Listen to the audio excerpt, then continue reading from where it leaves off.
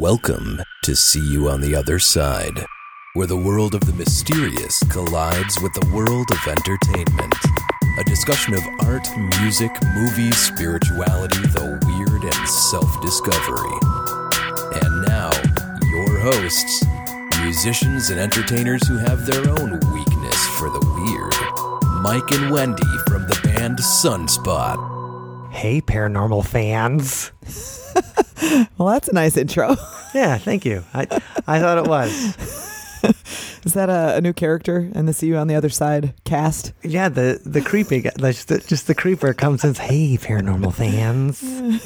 Wendy, it was Friday the 13th on Friday. Did you do anything spooky? Not really on Friday, but as you know, Mike, on Thursday night, I went to the historic and allegedly haunted Hotel Ruby Marie here in Madison, Wisconsin, to check it out for the first time. I've lived in Madison for half my life and driven past and walked past that place so many times, and I've never actually seen the inside. No, either have I. In fact, we've played in the building that the Hotel Ruby Marie is in a bunch of times, because it used to be OK's Corral in that same building, and now it's the Essen House in that same building. So it's like I've been in that building 1,000 times, but I've never actually been to the haunted hotel upstairs. No, and we've had several friends who've stayed there, and some of whom had their own spooky experiences that may have been paranormal. Yeah. And so I was really excited to see it and to hear from the owner himself, who's had the place for like the last 30 years, to hear some of his own stories and just what it's been through and who's been there and what kind of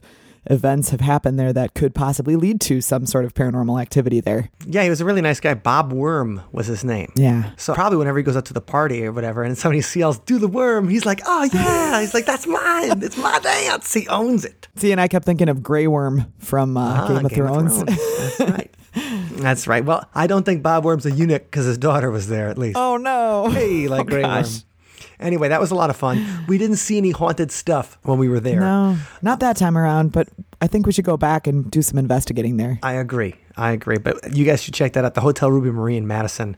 It's a really cool corner right by Lake Monona and the Monona Terrace Convention Center downtown. And we do have several haunted stories, and we even talk about some of them on the Madison Ghost Walk that you can see at MadisonGhostWalks.com. So anyway, so we did, July 12th, we did a little investigation, checked out the haunted Hotel Ruby Marie. But then Friday, I didn't do anything scary. Friday, I didn't do anything scary either, and nothing weird happened, unfortunately. I was hoping, I'd experienced something that would give the day's name some justice. Well, we did have to cancel the Madison Ghost Walk. Oh, no. I didn't know that. It was too rainy. So, right, it started raining. The walk starts at 7:30, and so it rained right at 7:45. That's a bummer. And so we had 4 different cities going. We had Stillwater, Minnesota, Waukesha, Wisconsin, Lake Geneva, Wisconsin, and Madison. And Madison got rained out. They're the ones that got the worst rain. Aww. But interestingly enough, our ghost host, Lisa, who's been on the show a bunch of times, and you guys have heard her if you listen to the show. Yeah, Lisa. Lisa's and she mentioned, she sent me a text yesterday, and she's like, weird, I was looking back at my records, and it seems like this is the first Friday the 13th we had to cancel, but every Friday the 13th tour we've had has had some kind of rain, bad weather, close call associated with it. Interesting. So I guess Friday the 13th is unlucky for the Madison Ghost Tour. Well, next time, if it's a Friday the 13th, tell everyone to bring their umbrellas and their ponchos and, experience a soggy tour. Yes. Well, the person we have on the podcast today is Scotty Roberts. We met him on Friday the 13th in May of 2016. Oh, I didn't realize that. Yeah, it was a Friday the 13th week because we launched the St. Paul Ghost Walk launched that night, and we had ghost tours in Madison. So that was a Friday the 13th weekend at a place called the Paradigm Symposium, and that was in Minneapolis, Minnesota. And the Paradigm Symposium was a paranormal convention. We've probably talked about it 1,000 times on the podcast because it was such like a seminal experience in our lives. We met a lot of paranormal friends at that event, and we saw a lot of presentations that really got our gears turning, if you will. And presentations that eventually of people we've brought in the podcast. Yeah. I think that's been an exciting thing. It's been a lot of people we've brought in the podcast from the Paradigm Symposium. And I'll put a link in the notes so you guys can go back and listen to our recap because we were all juiced up when we got home and we talked about it. And anyway, so Scotty Roberts was the driving force behind the Paradigm Symposium, and he's Twin Cities based pretty much. He lives in Wisconsin, but Wisconsin is part of that Twin Cities metro area. But he's over on the Wisconsin side. He's an illustrator, paranormal adventurer. He's written books on Egypt. He's a really interesting guy, and he's got a brand new YouTube channel out called Adventure Town Communiqué with Scotty Roberts. So we thought we'd talk a little bit about some of the adventures that he talks about on the Adventure Town Communiqué. Now, this episode's going to be a little bit different because instead of just playing the whole interview for you, Scotty was in the process of moving, and he still generously decided to give us his time and talk to us. And so he was at like a Caribou Coffee in Blaine, Minnesota, talking to us. And so we cut up the interview a little bit because of some background noise and things like that. And we'll introduce a couple of segments and we'll come back out of it. So just kind of wanted to prepare you guys for a little bit of different kind of episode. But let's go to our talk with Scotty Roberts. As the host of Intrepid Radio, the publisher of Intrepid Magazine, the author of The Rise and Fall of the Nephilim, the untold story of fallen angels, giants on Earth, and their extraterrestrial origins, a graphic designer, artist, and the force behind paranormal conference, the Paradigm Symposium, you might be able to say that Scotty Roberts is a true Renaissance man. And with the launch of his YouTube channel, Adventure Town Communiqué, he's ready to start yet another trek into the weird. Joining us from a fine Caribou Coffee. Are you in Minnesota or are you in Wisconsin today, Scotty? I'm in Minnesota today. I think I'm in Blaine. If I haven't looked up. So I think that's where we ended up. Wait a second. You're not a Wisconsinite anymore? Is that what you're telling me? No, we're still Wisconsin people. Okay, we just moved out. We spent a week moving out. I've said tongue-in-cheek for years, we're about as mobile as the state of Texas. And it proved itself true again, even with downsizing this time. We filled a 20-yard dumpster with junk, and we still had a lot to move. But it took a week. And we stayed at a hotel the last 2 nights with the swimming pool with the kids, and we crossed the border. We're over in Minnesota somewhere, I think in Blaine. But we'll end up still back. We were in Somerset. We'll be a few miles from there in New Rich, Wisconsin. That's awesome. I once chased the Northern Lights in Blaine. Did you? Yes. I had a ranch. We had a 40-acre horse ranch back a few years ago, and I was driving home late one night. And I saw the Northern Lights come up, and they came all the way over the middle part of the sky. And I said, it's about 11:30 at night, and I rushed home down the dirt road, and I woke up my now 26-year-old daughters. They were 7 or 8 at the time. And I woke them up and carried them downstairs and said, you got to see this. And we had Northern Lights going all the way over the top. So it was pretty extraordinary. That is awesome. So you guys not living in the northern part of the U.S., you're missing out on a lot of fun. That's right. With the Northern Lights, but you're also missing out on winter. Well, that's true. Not so much fun. That's true. You don't have this is the misnomer about Minnesota, Wisconsin, is that you live in the frozen tundra. You know, we wear our mucklucks year-round and air them out in the middle of July for a week, and then we have to put them back on again. What, we don't? The thing is, we've got that frigid Arctic winter, but we also have damn near subtropical summers, where it gets up into the hundreds, and you got the high dew points like we just experienced for the last 3 days of my move. And that's right. So, but then you got the gorgeous transitional seasons. Spring and fall are nice. Well, Scotty, we were just reminiscing this weekend at Haunted America about hanging out a couple years ago at the first time we visited Haunted America, and it was a real treat to hear you perform, and it was a real treat to watch your presentation. And thank you. We all were there, Wendy, Allison, and I, and we all enjoyed it. And so for the people who maybe haven't met you yet or don't know what you're all about, can we get a little bit of Scotty 101 on how you got weird? How I got weird. Let's see. Well, I think those of us who are weird probably all started that way in one respect or another. I had said, I was talking to, you remember Dan Madsen? He's the guy who published all the Star Trek and Star Wars and Lord of the Rings and had the big magazine empire. Dan, I was talking to him once, and I said, the funny thing is we all started the same way. We all had curiosities about life out there, about weird stuff, about monsters, about ghosts when we were kids. And I said, I took it in one direction, maybe a more if you will, academic direction, such as it is. And Dan took it in a publishing direction. And so we were kind of laughing about that, how we all get our start the same way. I said in the opening of the Nephilim book, in my introduction, I said, I think I spent far too many hours lying on the top of my mother's garage, hands folded behind my head, watching the stars at night, wondering what was out there, dreaming of being a starship captain or something like that. And so as I grew up, that turned into, you go into business, you do your stuff, you still mow the grass like everybody else, you have kids, you get married, maybe sometimes in the opposite order. And but there was a time where I was able to, I worked for the Ghost Hunters as the editor-in-chief of their magazine, Taps Paramount. And that really introduced me to a lot of people that I didn't know in that field. And then we launched Intrepid magazine, of course, and Intrepid Radio. And John Ward and I started doing our travels to Egypt and all the stuff we did. And so how I became weird was just a progression of having weird that you used to suppress so you could get a good job earlier in life. And that once you established yourself in your career, you could be as weird as you wanted to be. And, I didn't know you were weird like that. Yeah, you just kind of let it spill out. Yeah. Oh, you believe in ghosts? Well, let me tell you a story. So yeah, that's kind of how it started. It just progresses. You just do all the weird stuff, the ghosts, the paranormal. I don't know lots about ufology, or ufology, but I know people who do. And so I haven't got, there's some things I don't know a damn thing about. And people will ask me, so what do you think of the blah, blah, blah, blah? And I'm like, I haven't the slightest clue. Well, I thought you did ghosts and stuff. Well, yeah, but that's different. So I know things about things. I know enough about things to be in trouble most of the time.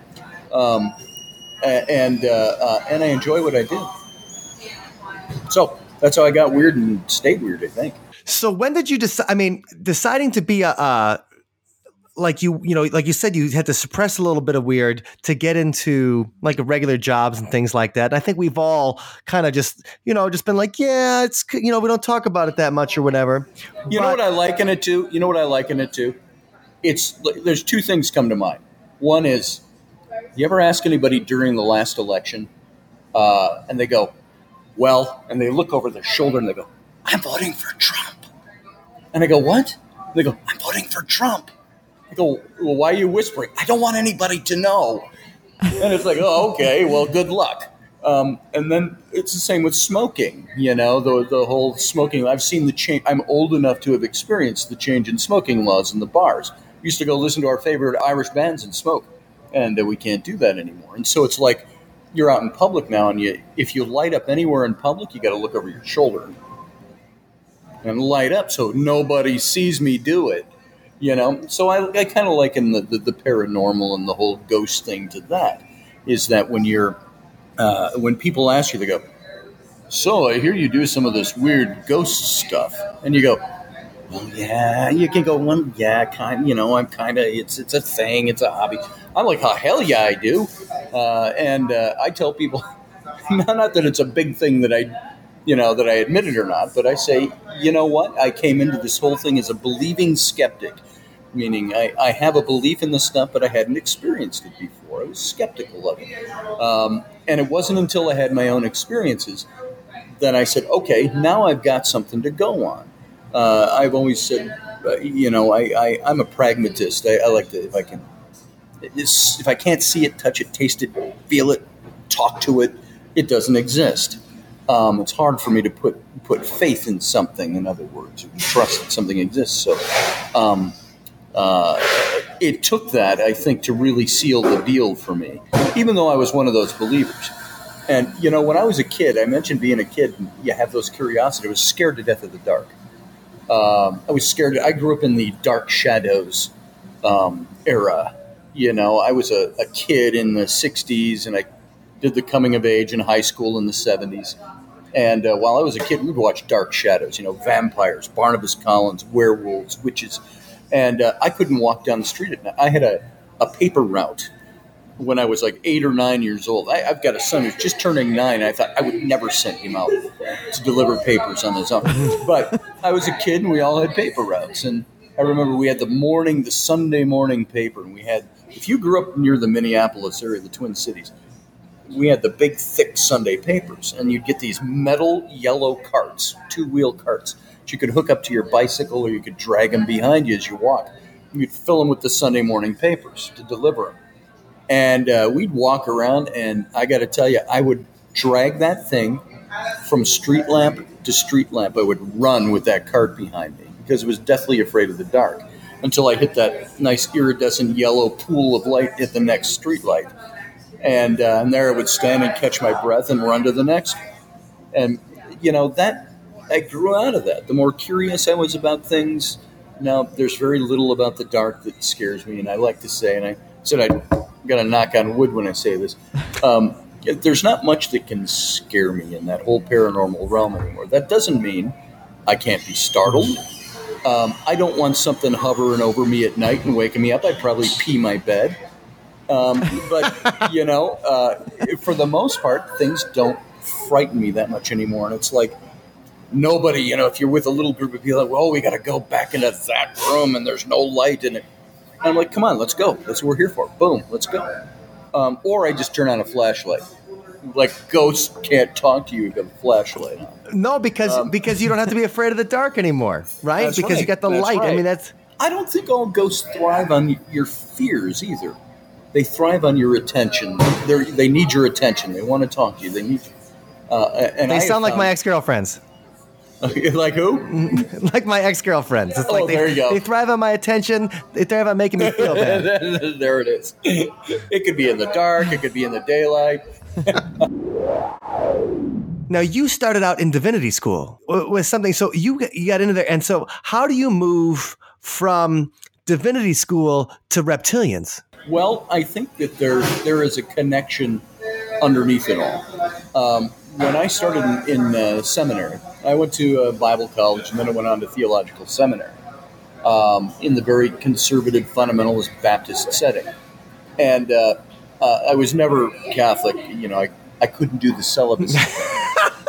But so I was in a Baptist seminary, and the things that you believe by faith, within the faith, it's not that different than saying I believe in this. I'd get into arguments with people over the years about, well, I believe in God and the Holy Spirit and all of this, and, you are ghosts, you're of the devil, and this and that. I'm like, well, and they don't believe in certain things. And I said, if you can believe in God and that he has a Holy Ghost, a Holy Spirit, I said, it's not a stretch to say you can believe in other spirits as well. I try to keep it civil when I talk about these things. At the same time, belief is something that takes faith. When somebody says, oh, do you believe, the president's doing a good job? And I say, I don't have to believe it. Belief is an act of faith. I either watch and I say yes, or I watch and I say no. Pardon me, somebody's having coffee made up or something. It sounds like a rocket taking off in my headset. I was going to say, somebody's murdering a latte. Yeah. And so in seminary, there were certain things I learned that it brought up a lot of questions for me, theologically, and when it came to my faith.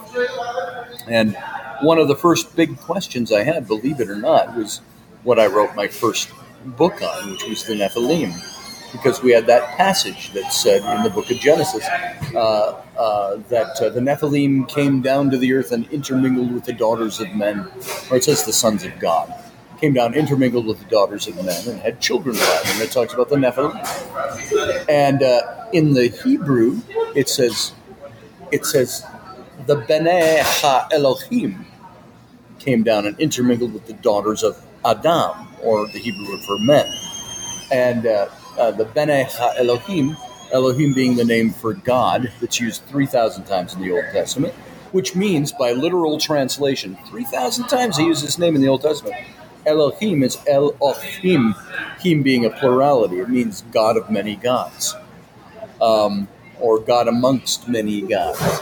And then the sons of God were simply the Bnei Ha-Elohim. It's like saying O'Brien in the in the Irish, the son of. So Sure. These were the sons of the God of many gods. And so that prompted questions for me. I said to my seminary professors, now you tell us language means something. In the Hebrew, this says this about the Elohim. It says this about the human women.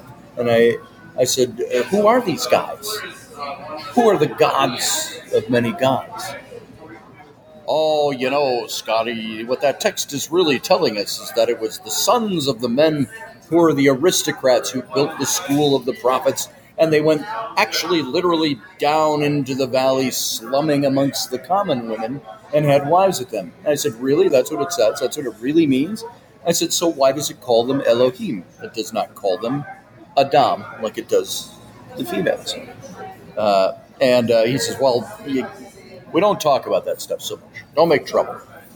And it was a friendly don't make trouble. I wasn't being censured or anything. But, wow, you really are a troublemaker, are you? You want to know that stuff.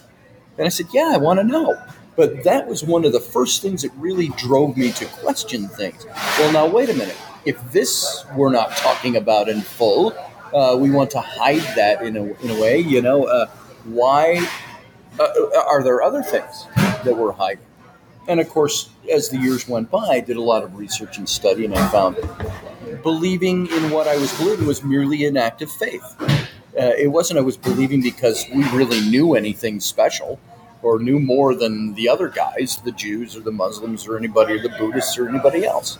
So I had a big problem with that. And so that really set me adrift. And I really backed out of ministry after that. Although I used to say I haven't thrown out the baby with the bathwater. Maybe I have to a certain extent.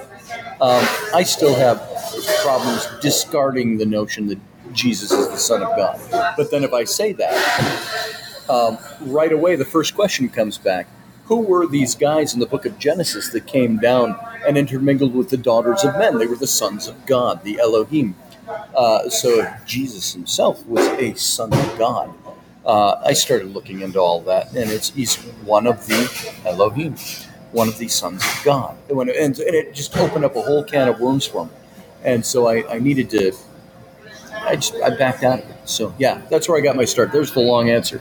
Got my start in theological seminary. I think that's really powerful because it goes to show that to get to these stretches of our imagination and to go find the truth somewhere, you have to be willing to say, like, okay, words matter. Well, especially in fundamentalist faiths, the Bible is it. There's no pope to come out there and say things like, it's a cool now, man. Like, I'm down with this. Yeah, right. We don't have that. Exactly. So the Bible is the word. Oh, no, regarding that of Scotty Roberts, he ain't not going to be canonized anytime soon. So don't worry. So this next story that Scotty tells, we actually heard it from the first time from a couple of the other guys that were on this particular adventure with him. So this is Scotty's rendition of events on what happened at the Ghost Story. We originally talked about it in our recap of the Paradigm Symposium when we were talking about it. But here you go with Scotty's rendition when they visited an old abandoned mental asylum in Minnesota and what they heard.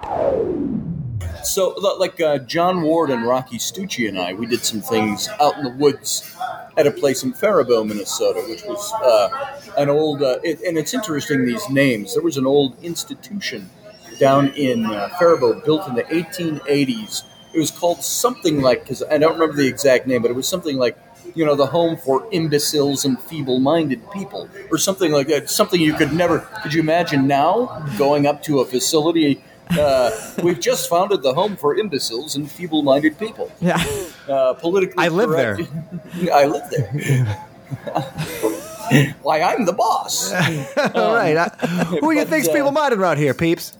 So there was an old boys' farm that was attached to it, and John had pulled up a 1914 map of the place, and we were out in this wooded area in Faribault, Minnesota, and we're finding the foundations and stuff like that, and old standing concrete structures and things like that are all overgrown. We found an old basketball hoop in the middle with large growth trees around it. And had just been standing there rotting in the dirt or in the forest, and the forest grew up around it. And there was a place, and we're broad daylight, and we hear a woman's voice talking to us on the wind. And things like that. And people, skeptical friends of mine will say, oh, well, you just really wanted to see a ghost, so you really kind of manufactured that.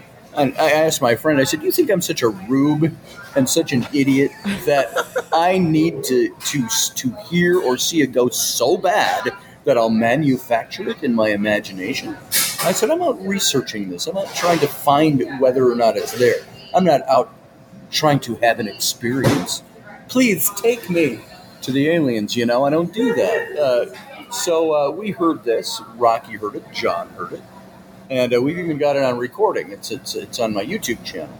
But we started doing all this kind of stuff and investigating. There are places we investigated where we got a little house in South Minneapolis. We got noises like you've never. I don't know if I ever played it for you guys, but we're in this old house, and we're getting EVPs left and right. And it's a house that's one of the oldest houses in South Minneapolis. Down, if you know Minneapolis, down by the Lakes District, down by Lake Calhoun area.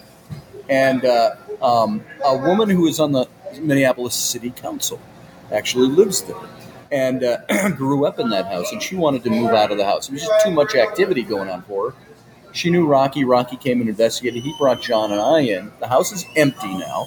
They've painted it all, and it's all really nice and fresh. And all the furniture is out, and she was going to put it on the market. And we're getting all kinds of EVPs. And we're down in the basement. And this, you may have heard this story if you didn't hear the recording. It was John and Rocky and I down in the basement, stairway down the kitchen, from the kitchen, and all the lights are on. It's 10 o'clock at night, and we hear this big bang. And it was like, and it made the house shake.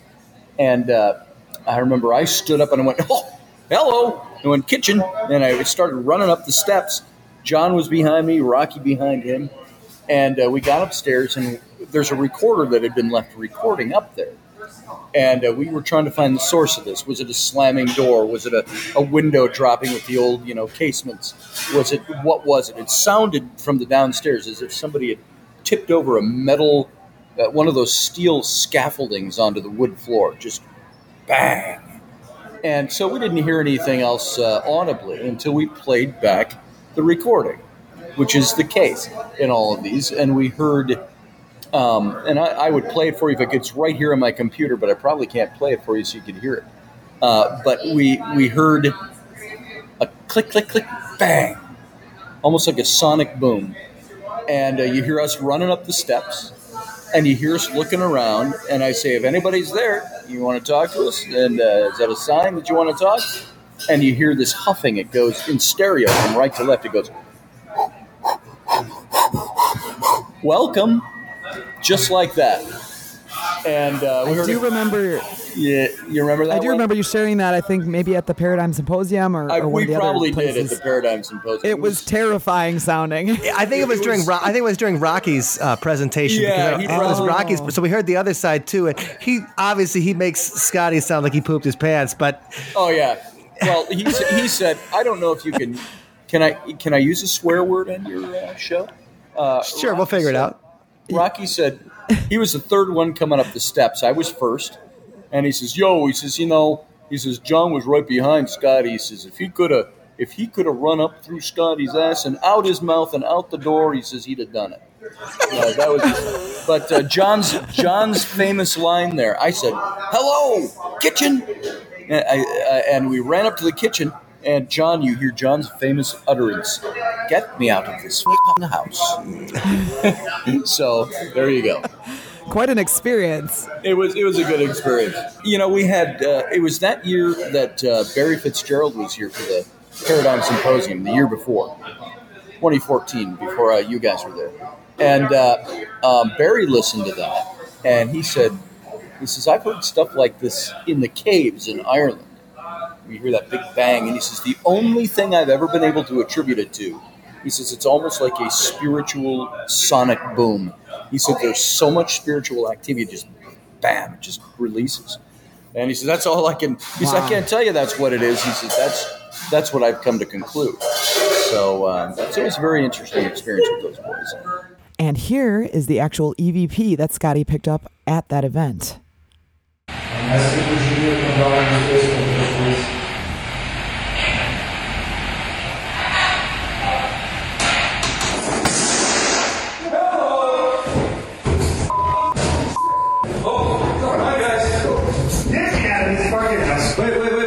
What tipped over? Hello, thank you for the sound. What was that? Hello? Hello, is anyone here? Welcome. Hey, thank you. Thank you for the sign. What was that? Now, Scotty talks about another EVP he gets here of some Frenchman that he also heard in that same location. Oh, here it is. We also got a couple of others that night. We had two guys talking to each other. Two ghosty characters, ghost spirits, interdimensional, whatever. This house was supposedly built by French Canadians in the 1850s. And John and I, you could hear us in the background, we're talking. And he said this was a brothel at one time. And he says, and we got a little locker room. And she said, she's wearing, I see her, she's wearing a red dress and she's riding this guy. And I go, oh, she's riding him, eh? And it was one of those, we did a little locker room exchange and of laughing. And you heard somebody hushing us, shh, shh, shh, shh, over us. And then when we're done talking, two guys talked to each other. One we could not make out. There was a cadence that was like that, and the other guy goes, Mandu, in French. My God. And he gives a little, like Frenchmen do. Sorry, Frenchman. And you could hear them, their voices were echoing off the wooden floors and the walls, just like ours were. But they weren't there. So, interesting stuff. And oh la la, here's the EVP. So, if you shoot a riot, he didn't like to give it, and she likes to shoot a riot. I kind of realized I do. So that was some pretty fun evidence that Scotty got when he was out there. With really cool and spooky. Oh, man. Yeah, I love it. Okay, now this next part of the conversation, Scotty was asked a question by Allison where she said, well, if you're not quite a skeptic and you're not ready to just believe anything, what's something that you think you know is true? And he goes into one of the experiences he had when he was in Egypt. Now, one of the first things we noticed about Scotty when we met him is that he looks, he dresses like an Indiana Jones type of adventurer. Would you not agree? Yeah. Yeah, definitely. So he's got I think he's sponsored by a hat company too, that he's got a special kind of fedora he wears. Yeah, and real everything. sharp looking hat. Yeah. And so, he looks like a kind of adventurer Egyptologist you would see in the Mummy movies, things like that. And so he talks a lot about his experiences in Egypt, and he did write a book about his theory on who he thinks the historical Moses is. And he wrote it with his partner, Dr. John Ward, his good buddy, that they do a lot of adventure stuff together. And Dr. Ward is an Egyptologist or an archaeologist, and he believes that the historical Moses is a different character. But Scotty has his own idea who he thinks the historical Moses is. And that's this guy named Senmut, who was a advisor to a female pharaoh in Egypt back right when the biblical times when the Hebrews were slaves. So we're going to let Scotty set this up as a little bit on the Senmut character as who might be the Moses of the Old Testament. And then he goes into the strange experiences that he had while they were doing the research on this Senmut person. So you got to check it out. So real quick, let's give a quick background on that for people who might not be familiar with it. Or so just a quick 101 on the Senmut as Moses deal. Sure. Senmut was a Grand Vizier during the 18th dynasty beneath the pharaoh Hatshepsut. Hatshepsut was her regnal name. She was Matkari. A female pharaoh. And in a sense, she usurped the pharaohship from her stepson, who was about 3 years old at the time of her husband's death. And so she took over as pharaoh for over 20 years. And she had somebody that was in her household, a man that all we know about him from Egyptian history was that he was born a commoner. Now, you start thinking of the Exodus story, and they were Hebrew slaves, the Israelites. That's as common and base as you can get in Egyptian culture. But there are some questions. Did they exist as a slave caste or a commoner's caste, a working class caste, and so on? A lot of those questions come up, which were very convenient for my character. But Senenmut was a man that she raised to great status at Hatshepsut. He became the Grand Vizier, which in Egyptian culture was pharaoh in the place of pharaoh, meaning she's off the throne, he could have his foot on, he's one step off the throne. He can rule Egypt in her absence. He also had 91 other royal titles conferred on him by her. The High Priest of Amun, all these different titles that come with those nobility, those positions of great nobility. And one of the titles was the Hereditary Crown Prince of Egypt. And he was also the Grand Royal Architect. He built her big funerary temple and many structures around Egypt during the 18th dynasty, during her reign. And right around the time he would have been 40, he disappears off the scene of Egypt. Now, this is a man who is a great nobleman, pharaoh in the place of pharaoh, hereditary crown prince of Egypt, and there's nothing said about his disappearance. He's just gone. He left behind 2 glorious tombs in Egypt, which you can go visit today. But there's no mummy, no word of whatever happened to him. And Hatshepsut dies around the same time. And her stepson, who's now about 29 or 30, comes to the throne. And he starts doing what in Egyptian archaeology, you can look back at this, you see it's called erasure. The old pharaohs, they would usurp a building and they would scrape the reliefs off and they would carve their own reliefs with their own name in it. And you can sometimes find this in infrared photography. And so Tutmosis III was the next pharaoh. He eliminates her images and so on. Then he leaves off after a while. He's just establishing I'm the pharaoh now. And there was not a lot of hostility there, by the way, because he grew up, even though she took over in his stead, he was the general of all the Egyptian armies, and he never led a coup or anything. Peaceful time during her reign. But he takes over as his rightful stead. And when he comes 40 years later, he's in his dotage now, and his son is taking over, Amenhotep II, 18 years old. Amenhotep II finishes the job of wiping out all the images of Hatshepsut, and at the same time, he wipes out all the imagery of Senenmut anyway. He buries 9 of his statues in a pit. And my speculation, and there's a lot more to this in the book, was he did this because Senenmut returned 40 years later as Moses, in accordance with the biblical calendar. When he was 80, he came back. By the way, Hatshepsut also gave Senenmut his name.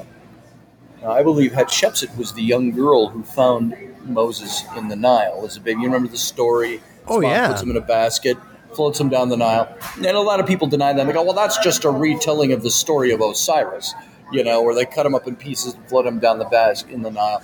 And I said, have you ever stopped to consider that maybe these Hebrew slaves were so Egyptianized, they knew these stories. And if she knew where the royal princess was bathing on the Nile every day, on probably a back channel of the Nile by the palace, do you think that by floating the baby down the water in a basket, she was playing into Egyptian religion and mythology herself? Strategy. Mm-hmm. I love it. It was strategy. And it also says, it didn't say she floated him, it said she placed him amongst the reeds in a basket on the Nile. And the Pharaoh's daughter, the young princess, finds him. Well, her father was Tutmosis I. This all happened during the Tutmosis dynasty in the 18th. Tutmosis I, the second, the third. Hatshepsut was the daughter of Tutmosis I. And about the year that Moses would have been born by the biblical calendar, she would have been about 7 to 10 years old. Now, the biblical story tells us she returns him to his mother to be weaned until she is old enough to claim him as her own. And then she eventually does that. And then the story in the Bible skips up to when he's 40. I think it's very interesting to find out that Hatshepsut gave Senenmut his name. We don't know what his birth name was, but she called him Senenmut, which means mother's brother. I, your mother, am elevating you to the status of brother to the gods with me. So she, as his mother, stepmother, he was not her son. There was a big thing about them. They had a love affair. They went on for years and years and years. As a matter of fact, the only inscriptions of Senenmut, images of him left on her temple. If you go to Deir el-Bahri in Luxor and you see her temple, they had the big stone doors that would open up, and there were big hinges built in stone. And when the doors were open, you couldn't see what was inscribed on the walls behind them. But when the doors were closed to this Holy of Holies, nobody's in there, there's two inscriptions down by the corner hinges that were behind the doors of Senenmut, both on each sides. And it says something like, Senenmut, the only beloved to his queen, or to Hatshepsut, and so on. And it's a very loving inscription, like a dedication of his own to her. And his own tomb is outside of her temple. Outside of her temple, there's a big cliff range, and on the other side is the Valley of the Kings. Her tomb is there. If you go to the bottom of Hatshepsut's tomb, if you were to take a cutaway, Valley of the Kings here, and then her tomb is over here. Senenmut has a tomb here, and you go all the way down inside to the chambers. Her tomb is in the Valley of the Kings. It goes all the way down, and their two chambers come right together, which is very interesting for the love story that was supposedly there. I had an experience there. I believe I had a couple of visions there, which I am not given to that stuff. I don't have visions. I am not intuitive in that sense. I am not a medium or anything like that. But I had a couple of different experiences there. I had a good friend, Chris Conway. He's a Scottish medium. You may have seen him if you ever watched the old British show Most Haunted. Oh, yeah. They had Derek Acora, and after Derek Acora was let go from the show, they had a series of psychics that come in. Chris Conway did that show for, I think, 2 seasons as he was Scottish medium. And he came to Egypt with John and me when we brought some other people along with us.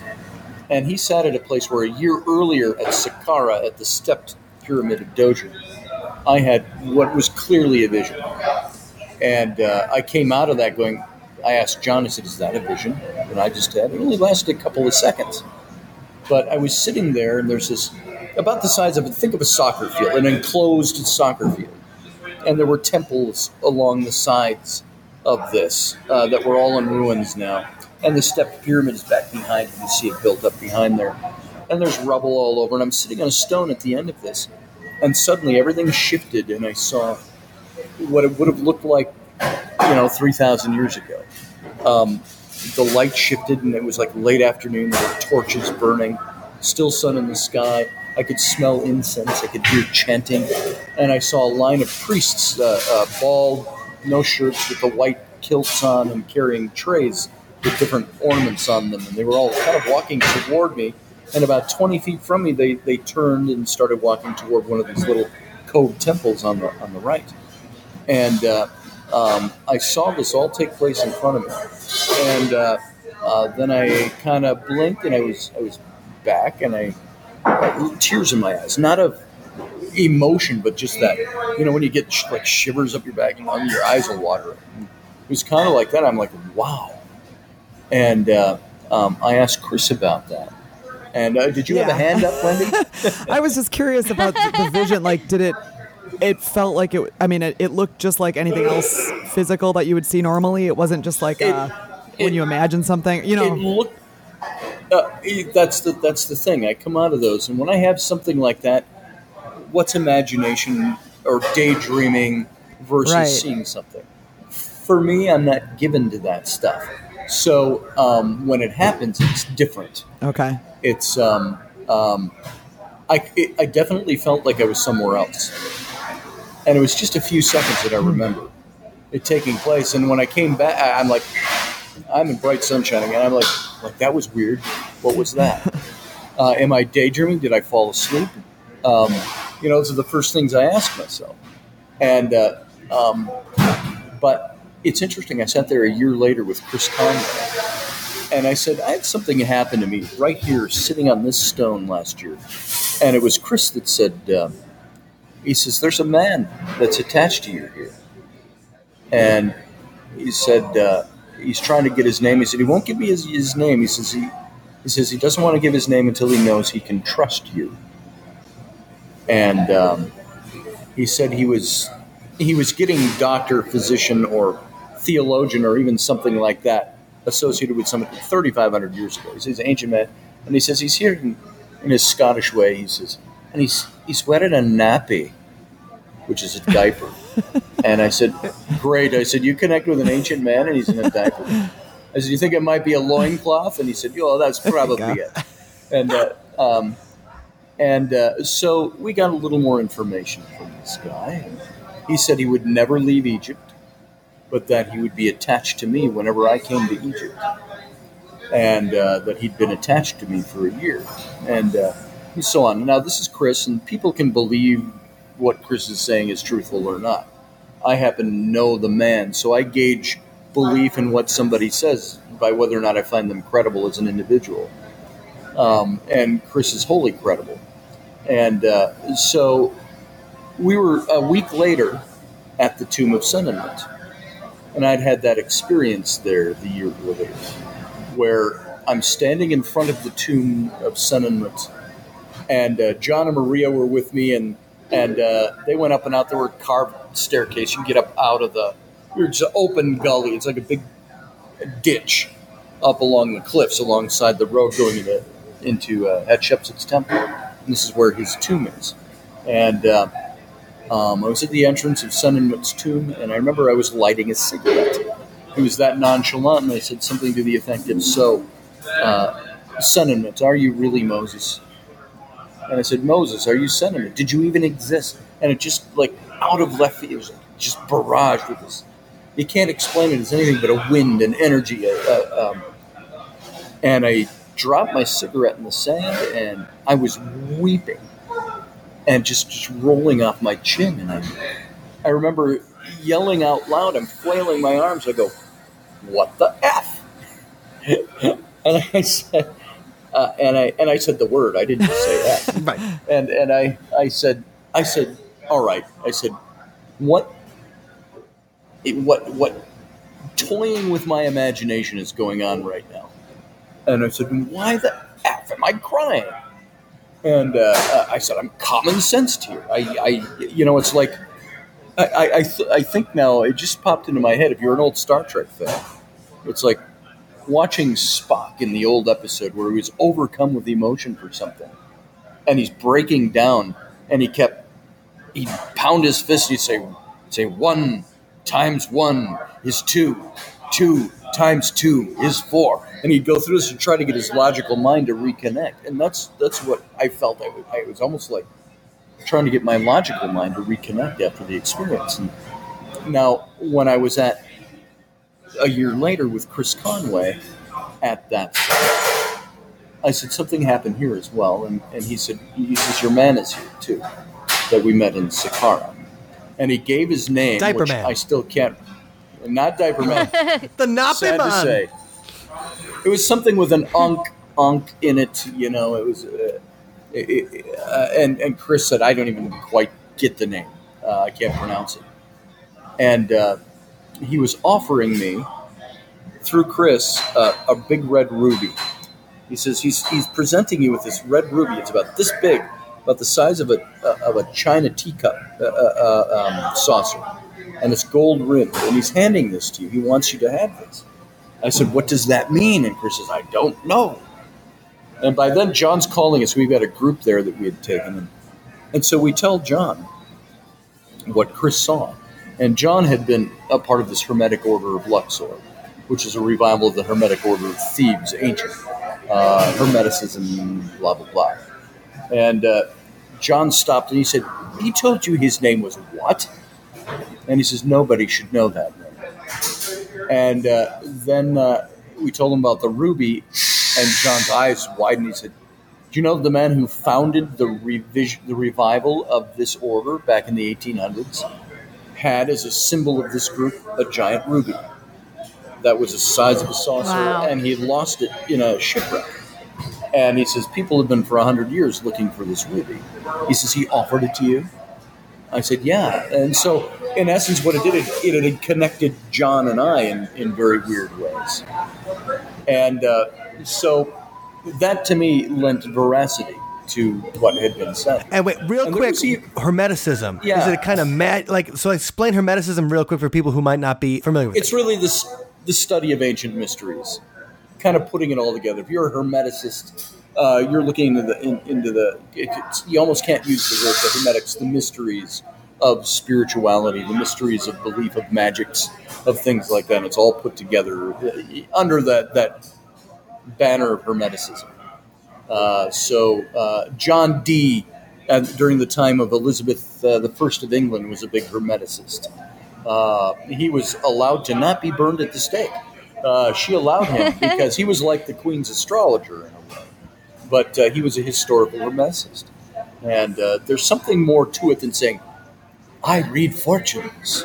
You know, there's more to it than that. Sure. It's a lot deeper. So are we talking ceremonial magic? Because it comes from Hermes, doesn't it? Yeah, it does. There's ceremonial magic attached to it. It's like John. John does stuff, my good friend John Wharton does stuff associated with Hermeticism that I know nothing about. And can lapse into that pretty easily when he's trying to explain something. We did some scrying at one of the tombs. It's one of the structures there at their own archaeological site with a black onyx, highly polished black onyx mirror. And it's another archaeologist there, was a Frenchman, very much detached from all this spirituality stuff, but understands it, gets it. And John and we all looked into this thing and did that, and there was definitely stuff that was felt and seen.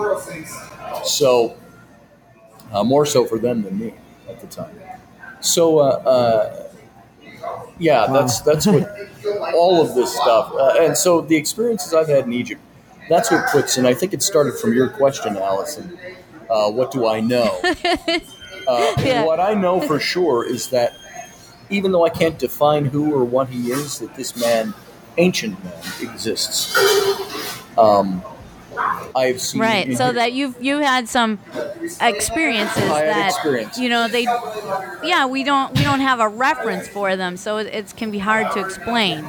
But you know that you entered into some kind of non-ordinary reality, and you know you go through your workaday life and it's a certain way, and we all do this, right? And then how do you know when something extraordinary is happening? Well, because it's not like 99.9% of the rest of your life. It's like asking the question, how do you know you love somebody? You know. There's a difference between, what if you went up to your potential spouse or loved one and said, I believe I love you? And, you know, that'd go over like that wouldn't go over too well, I don't think. Like a deflated balloon. I believe I love you, but I know I love you. I know this. This is something, there are certain things that click over on the inside that you know are different than other things. And for me, some of these experiences were different. I can also say I've had things that I can explain away by physics or by imagination or whatever.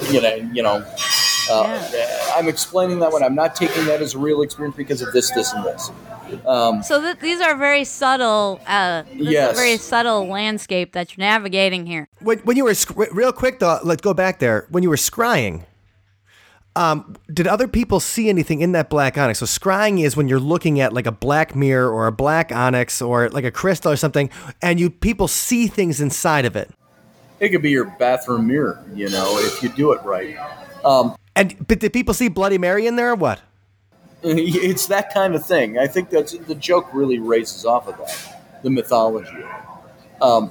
It's when you scry, the idea is you can look into your own eyes, and it's a staring. It's like a meditative staring, and you'll start to see other things going on in the background. And so did anybody else, when they were doing that, did they see anything that connected more stuff that even convinced you more that your experience was genuine? We really didn't spend enough time doing it.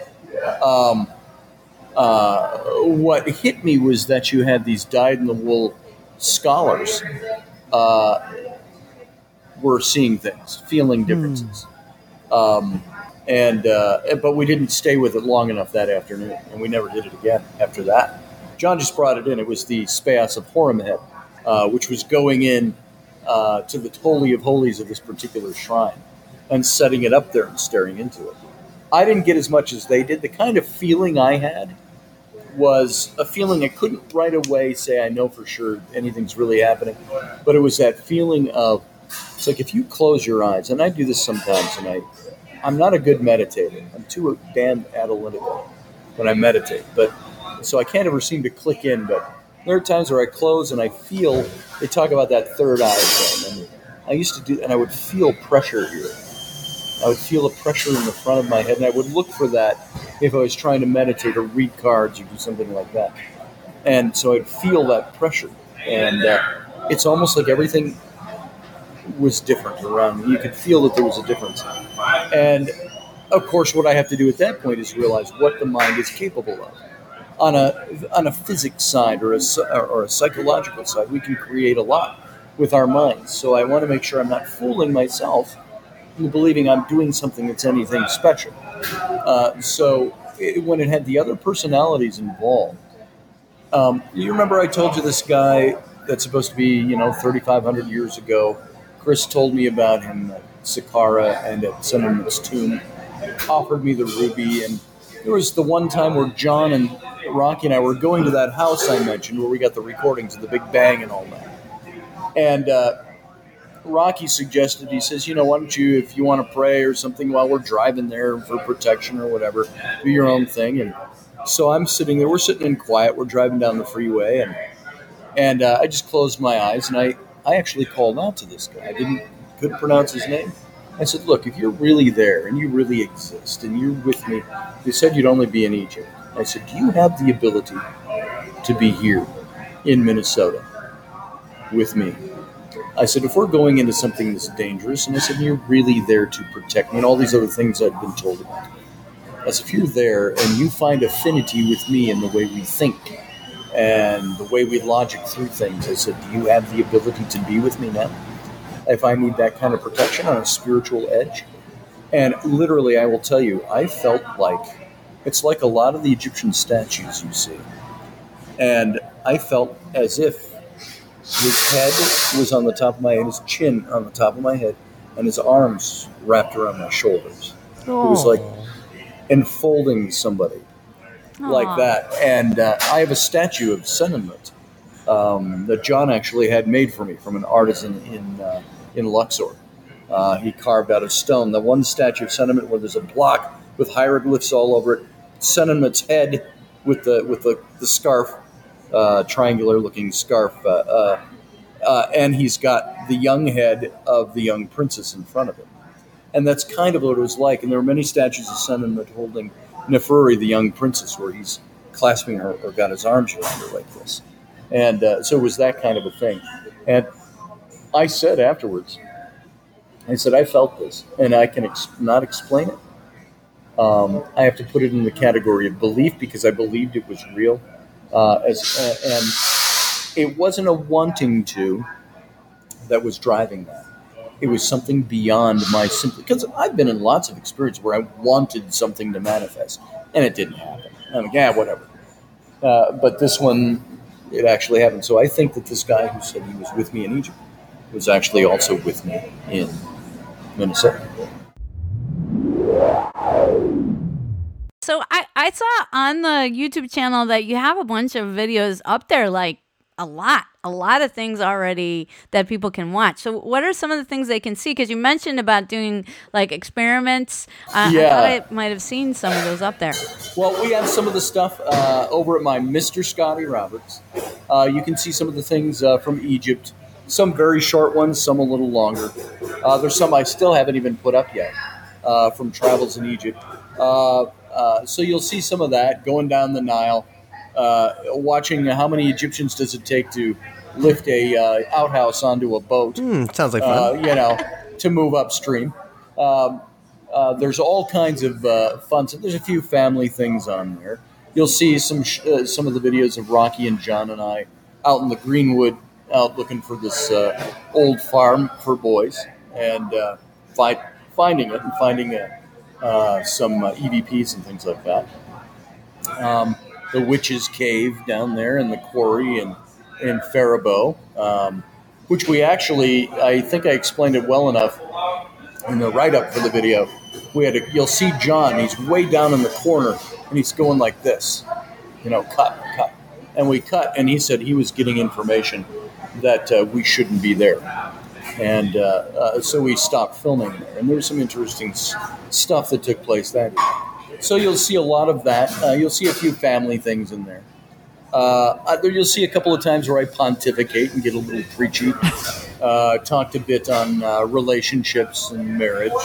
We used to do this in college. When we were going to talk about something, we were grounding ourselves from the lightning. He's holding his thumb to his head with his pinky up, just for the audience that can't see you. Oh, yes. Because it almost looked like the symbol for grounding in electrical manual. So we would ground ourselves to make sure we weren't the first ones to get zapped by the bolt of lightning from the heavens. So there's a little pontificating on there. There's some fun stuff on there. I think there's got to be about 30 videos up there right now. Now, one thing about Scotty is that he never shies away from an argument or discussion. Now, you're friends with him on Facebook, so wouldn't you agree with that, Wendy? I have seen many very heated discussions in his Facebook threads. Yeah. Yes, I agree. He's willing to take on any topic, and I think he listens to every side of the story, so I will say that... Yeah, and he's very articulate. That is true. He's well known, though, for his conservative bent, and he isn't afraid to share it. But one thing I like about him, I've heard him say that being offended is a choice, and that's one that he chooses against so that he can engage in any kind of conversation. He's not afraid to be the devil's advocate, and he definitely isn't afraid to defend his position. So the track this week is inspired by Scotty, and it's dedicated to his willingness to rise to the challenge and be anyone's debate partner. I mean, when you go from the theological seminary to writing about reptilians, you know you're okay with intellectual leaps. That's a fact. Here's our Sunspot track this week. It's called Cry Wolf.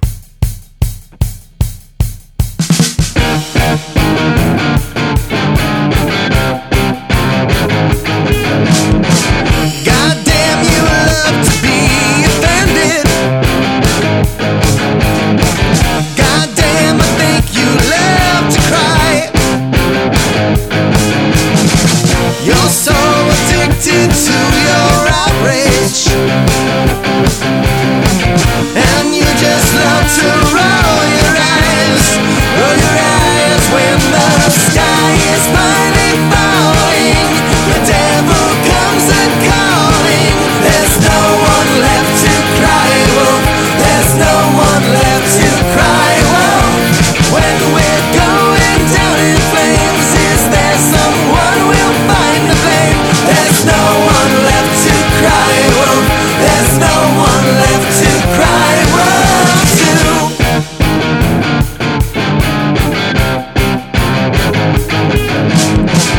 Oh man, I just can't comprehend it. Oh man, I just keep wondering why you're so addicted to your outrage, and every word's a hanging crime. So hang me when the sky is finally falling. The devil comes a-calling. There's no one left to cry wolf. There's no one left to cry wolf. When we're going down in flames, is there someone we'll find to blame? There's no one left to cry wolf.